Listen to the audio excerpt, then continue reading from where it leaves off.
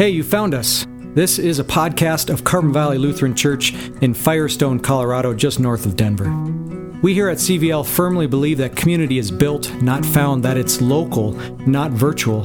So we encourage everyone to find a local church and help them build their community and be a service to them. With that said, we pray that these podcasts supplement and not replace your spiritual journey. If you'd like to learn more about us at CVL, you can check us out on Facebook or on the web at carbonchurch.com, or even better, stop by in person. We worship at 10 a.m. on Sunday mornings. May the Lord bless your day. We begin in the name of the Father, and of the Son, and of the Holy Spirit, dear brothers and sisters in Christ. Happy that you're all here today. One of my favorite parts of this time of year is not necessarily the cool weather we're enjoying today, but it's watching all of the bulbs that were planted the previous season pop up. I don't know if any of you enjoy that. Specifically, think about tulips and daffodils, and it's always fascinating to me that those are the first ones usually that you'll see in your yard. Some of you probably have green thumbs, which I've already admitted to you that I do not have, right? But usually some of the very first things besides weeds and goat heads that pop up in the spring are bulbs, right? Tulips, daffodils. But that takes a little bit of planning too, doesn't it? So we get to the springtime, and it's a sure sign that things are changing. And I always like the juxtaposition. Sometimes you'll have daffodils or tulips that are up, and then we'll get a late snow, and they'll still be sticking through the snow. It's a beautiful reminder that we may get a spring snow here or there, but spring is coming, right? I mean, and on some level, almost nothing can stop it, because we know this is simply what happens in our world, and those bulbs are a reminder of that. But it takes a little planning, doesn't it? At least the previous year. So at the end of the previous year, after you're sick of mowing your lawn and spraying for weeds and trying to fertilize things and all of that, you have to be thinking ahead to the next spring. So I'd maybe argue that maybe more than necessarily other plants, those bulbs force you to say, not what am I doing right now, but they force you into a mindset of, what do I want it to look like then?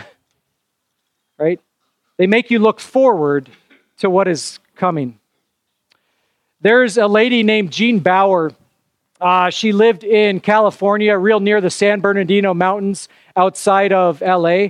And I know we've got some Californians that are here, so maybe you've even visited her place. But Jean Bauer, at least up until 2010, had become pretty legendary in the LA and kind of metro area out there, because she had a garden that for 3 weeks a year was the most spectacular thing that you could ever see. 3 weeks a year, she would open up her property to anyone that wanted to come, and you drive there. It's about 2 hours outside of LA, so about 2 hours east outside of LA, in the shadow of the San Bernardino Mountains. But she had an incredible daffodil garden. And not just like a few here and there, like tons and tons of daffodils. And so every single year, she would open up her property to anyone that wanted to make the trip out, get out of the city, and just see daffodils, fields and fields of daffodils. Almost hundreds of thousands of daffodils would all bloom at the same time. And so you can maybe imagine just what you would see as you exited LA and the metropolis of that, and you got closer into the mountains. People have described the scene of turning down a gravel road. She's got a small chapel, a small church on her property, and then looking at just the fields of color each spring. Just endless daffodils, different colors, yellow, white, reds, in swirl patterns all over her property. It takes some planning, doesn't it? It takes a little bit of effort. And in fact, when people would come, it was just open to the public. So Jean didn't sit there greeting everybody, but she had a simple sign, and it said this: 3 answers to the questions that you're asking. Here's her answers. 50,000 bulbs. Okay? Yeah, so how many were there? 50,000 bulbs. Second answer, one at a time. One at a time by one woman, 2 hands, 2 feet, and a very little brain. So that was her second answer. Third answer to the questions that everybody was wondering began in 1958. Okay? So daffodils and bulbs, on some level, at least planting-wise, make us think ahead. Gene Bauer had been planting bulbs and daffodils since 1958, right? As of 2010, she finally retired. That was the last year that you could go see them. But her planting produced beauty and joy in the hearts of hundreds of thousands of people that maybe didn't even know who she was, because she chose to do and to plant something that was going to bear fruit years in the future. I think that serves as a pretty good illustration for what we're going to talk about today as we celebrate Ascension and as we talk about the responsibility, the privilege that Jesus gives to us as believers. He calls us witnesses of his death and his resurrection. That absolutely has impact. So we're going to talk today, and our theme is going to simply be one at a time. Our text today takes place, as I mentioned earlier, 40 days after Jesus' death and resurrection. And so in the spectrum of the church year, Ascension is actually one of the bigger holidays that we celebrate. Next Sunday, we're actually going to celebrate what we call Pentecost, right? Pentecost is a big one. So Pentecost takes place 50 days after Jesus' resurrection. Jesus' ascension is 40 days after Easter and after his resurrection. And so today, that's what we get to celebrate. So 40 days ago on Thursday, we got to worship our Lord and celebrate Easter Sunday. If you were here with us, it was a beautiful Sunday morning. It was warmer than it is now, right? We were so blessed to have it. But I think we can also ask ourselves, what's the ongoing impact of Jesus' death and resurrection in our lives and in the hearts of us as believers and followers? And if we want a little insight into that, all we have to do is look at our text here today. Jesus is about to physically leave his disciples. So these are his final words to the founders of the early Christian church. So he gives them kind of his parting shot, his parting words on what he expects of them after he's physically gone. He does the same for us here today. There's 3 things I think that can help us as we understand our privilege of planting faith and witnessing one at a time. So 3 areas that I want us to look at. The first is that our faith, your faith, Christ and everything that he did isn't just a story that somebody made up. It's not something that we just kind of plucked out of the ether somewhere. It's not something that someone had said, hey, this might make for a great story. But number one, it's based in fact, and it's based in God's word, and specifically prophecy, where God said this is what will take place. So number one, when we talk about planting faith, when we talk about sharing our faith or being witnesses of Christ, it begins in God's word. But secondarily, it takes you. It takes witnesses of Christ's death and resurrection. And then last, we get to be joyous as we do it. So those are the 3 things we want to look at. If we want to plant faith, if we want to share our faith, if we want to call ourselves followers of Christ in the Word as witnesses with joy on our faces. So let's jump into our text. You're welcome to follow along with me if you'd like. I'm going to start by reading verse 44 and 45, and we'll look a little bit at what Jesus is speaking to them right off the bat. So beginning with verse 44, Jesus says this. He says, "This is what I told you while I was still with you. Everything must be fulfilled that is written about me in the law of Moses, the prophets, and the Psalms." So understand exactly what Jesus is doing there. So I don't I don't know that he was chastising his disciples, but this might have been a gentle encouragement that he's already told them this stuff before. Okay? Because notice how it starts out. This is what I told you while I was still with you. So Jesus is saying, this isn't a secret. These things that I've told you are not hidden. You're not just finding this out for the very first time. And we ask ourselves, why would Jesus have to be kind of building on that foundation? Well, here's the reason. Because do you remember how often the disciples absolutely forgot why Jesus was on the earth? Far too often, right? In fact, in our selection from Acts, right, they said, Lord, are you now going to bring about the kingdom of God? You know what they were still waiting for? What they still were yearning for? An earthly kingdom. A revolutionary, a leader that was going to kick the Romans out of their country. And so on some level, Jesus is remarkably patient with the apostles and the foundation of the early Christian church. It's almost as though he's saying, you know that we've had 5 or 6 classes on this, right? Right? He says, just as I've told you before, this is what must happen. But what's interesting here is Jesus says, not only have I spoken it to you, but it also was written.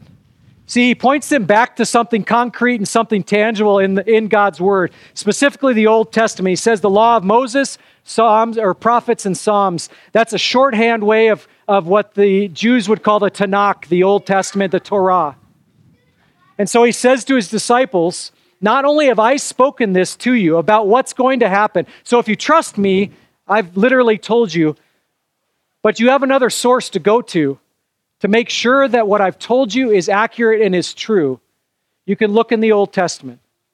You can look in the book of Isaiah and the book of Micah, and you can go to the book of Psalms, and you can see these prophecies that pointed towards a Messiah, a Savior that was going to come that would fix the brokenness that we all see in our lives.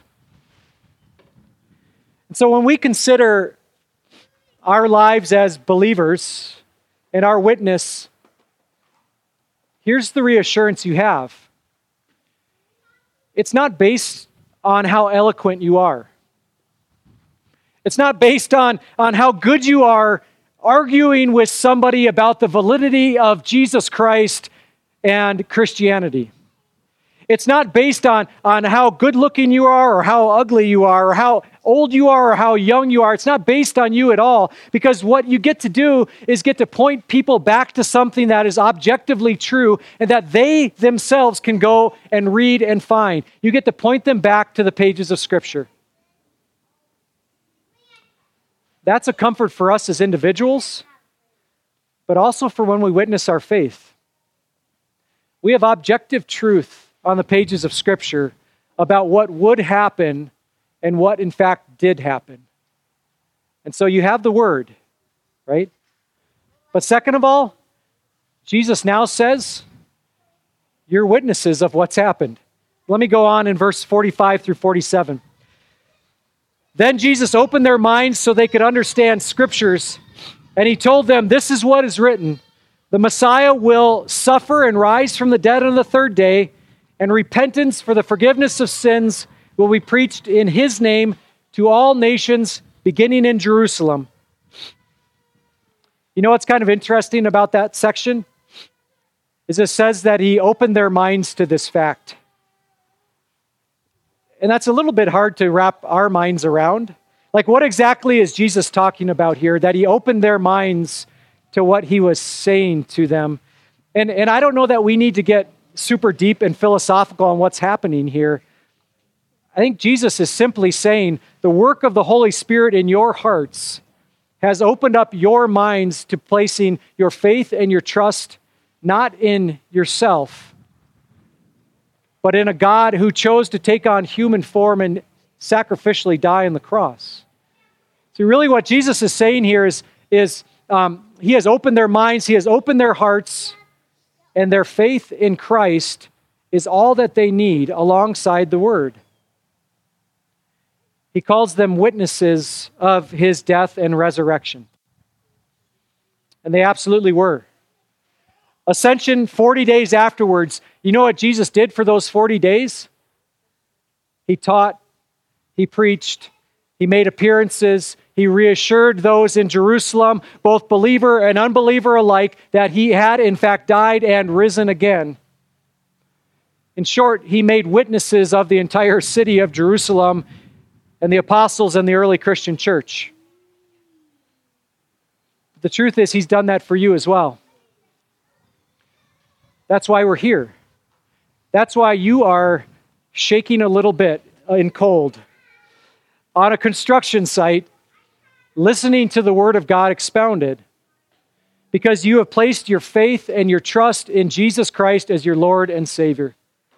Because you are just as much witnesses of Jesus' death and resurrection. That God looked at our broken world, at our broken lives, and at our sinfulness and said, I will not kick them to the curb or cast them aside, but in fact, I will enter into their lives, into their history, into their world in order to lift them from that brokenness. That's what you're witnesses of. A Savior that has loved you, loved us enough that he willingly laid down his life on the cross for us. And so, you have the Word.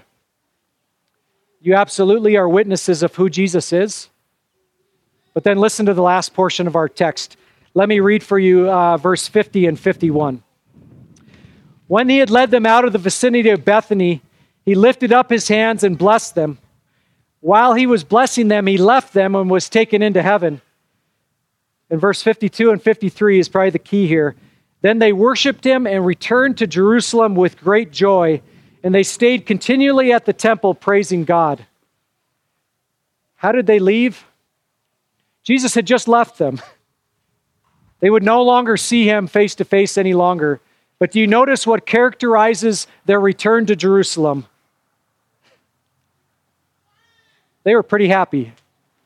The text actually says great joy, so it's kind of a stacked wording there. So not just joy, not just happiness, but they returned with great joy. And not only that, but they put it into action. They were continually praising God. They went back and worshiped Jesus. That's the reality of what we celebrate. Does Christ make you happy? Maybe that's a loaded question from a pastor on a Sunday morning when you're sitting in front of me. Like, none of you are going to be like, nah, not really, right? Yeah. But here's the thing. I think it's a question that we ought to ask ourselves once in a while. Does the message of Christ that your sins are forgiven bring you joy? Do you show it? Do you share it? When others look at you and know that you are a Christian and that you show up to a construction site on Sunday mornings, do they know that you are doing so willingly? Not because someone twisted your arm. Do you find joy in your Lord and Savior? Do you find joy in being together with fellow Christians? Do you find joy in our shared mission of sharing Jesus Christ with people who do not know him and are lost and hopeless without him? I think it's a valid question for us at times to ask. Because I'll speak for myself. There are probably too many moments where I, as a follower of Christ, as a witness of who Jesus is and what he's done for me, show anything other than joy. Right? And if that's the case, let's take these disciples' example as a good reminder of exactly what you have. Your sins are forgiven. That incredible truth does not change. Your sins are forgiven. And I pray that that brings joy to your face and that brings hope into your lives. And I pray that it does so to such an extent that you are willing and that you desire to share that very same joy and hope with those who don't know of it. Because really, that's the marching orders that Jesus gives to his apostles and that he gives to us as his witnesses and as his followers. And do you think they did it? Do you think they shared Christ with joy in their hearts and on their faces with their world? I'll tell you what, They absolutely did. You want to know why I know? Because you wouldn't be here. We wouldn't be here. Because you do not die for a self-help book. You do not give up your family or your livelihood for a fancy story. You lay down your life and you share the good news of sins forgiven with joy in your face because you know that it is true. Not only was it true, but it has affected and it has changed the hearts of generations of believers all the way to today in Firestone, Colorado. And that's the joy we have, to share that exact same faith and forgiveness with the next generation that is before us. Today we're going to get to look a little bit at some of our building project stuff, carpet, windows, things like that. You get to watch a construction scene, and all of this is fun and it's phenomenal. But to be honest, we can worship and we ought to be sharing our faith no matter what building we have or we don't have. No matter what color or carpet we pick, no matter what the cabinetry is going to look like, no matter what surroundings we are in, do you know the privilege we have is you have the joy of sharing Jesus Christ with this community. That's why we exist, not to build a building. We exist to share Christ with a community that desperately needs to hear who Jesus is. There's no better job in the world, brothers and sisters. No better job in the world than that, than to be able to share that hope with the next generation. We will be, here's my prayer, that we are dead and gone. But this building remains, and it continues to share Jesus Christ with generations that come after us in this community. What greater joy could we have than that? Than that your kids and your grandkids and their kids will know who Jesus is and the forgiveness that we have in him. It takes a long-term outlook to do that. Remember Jean Bauer and her daffodil garden? There's a story about that daffodil garden about a mother and her kids and her grandkids, actually. And I tried to verify who the name of the mother was in this story. I couldn't find that, but I've seen it shared several different times. But she invited her mom to come out from LA to see the daffodil garden. And her mom wasn't super keen on doing that. It was about a 2-hour drive. And she woke up in the morning and she looked outside like you all did. And it was gray and it was cloudy and there was a few drops of rain. And she was just like, I do not want to make that drive because I don't think that's anything spectacular. But she decided to get up anyway because she had promised her daughter and she wanted to see her grandkids, right? So she said, okay, I'm going to go. I'm going to drive out San Bernardino Mountains. She gets out there and her daughter welcomes her and her grandkids throw their arms around her. And her daughter says, now we've got to go see this. We've got to go see the daffodils. And the mom said, no, I don't know. We don't need to do that. It's foggy out. It's a dangerous drive. Like, let's just stay home. Let's not do it. The daughter was insistent, said, Mom, we've got to do it, right? It's only 20 minutes away. I'll drive. We've got to do it. So the mother said, okay, you drive. You get us there. And they drive out there about 20 minutes away, and they come onto that gravel road. They pass that small little church, and they get out, and they start walking over there, and the mother still is kind of down on what's happening here, but she comes around the corner, and there it was. Just daffodils as far as the eye could see. And a tear came to her eye for a couple reasons. Number one, the incredible beauty of what she was seeing. Right? A tear came to her eye because she almost missed the beautiful thing that was right there in their backyard. But she also was a little bit sad. And her daughter asked her, he said, why are you crying? She said, well, number one, it's so beautiful. But number two, imagine what I could have done if I had started something so small so long ago like Jean Bauer did.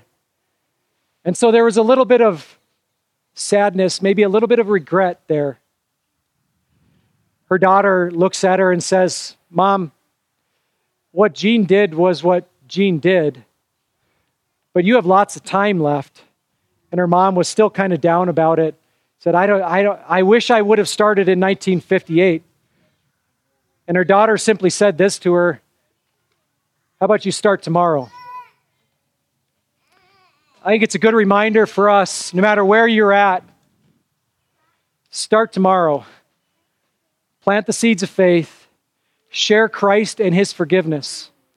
Not only for us as an organization in this community, but with your neighbors, with your family members, with your spouse, with the people that God has placed into your garden and into your lives.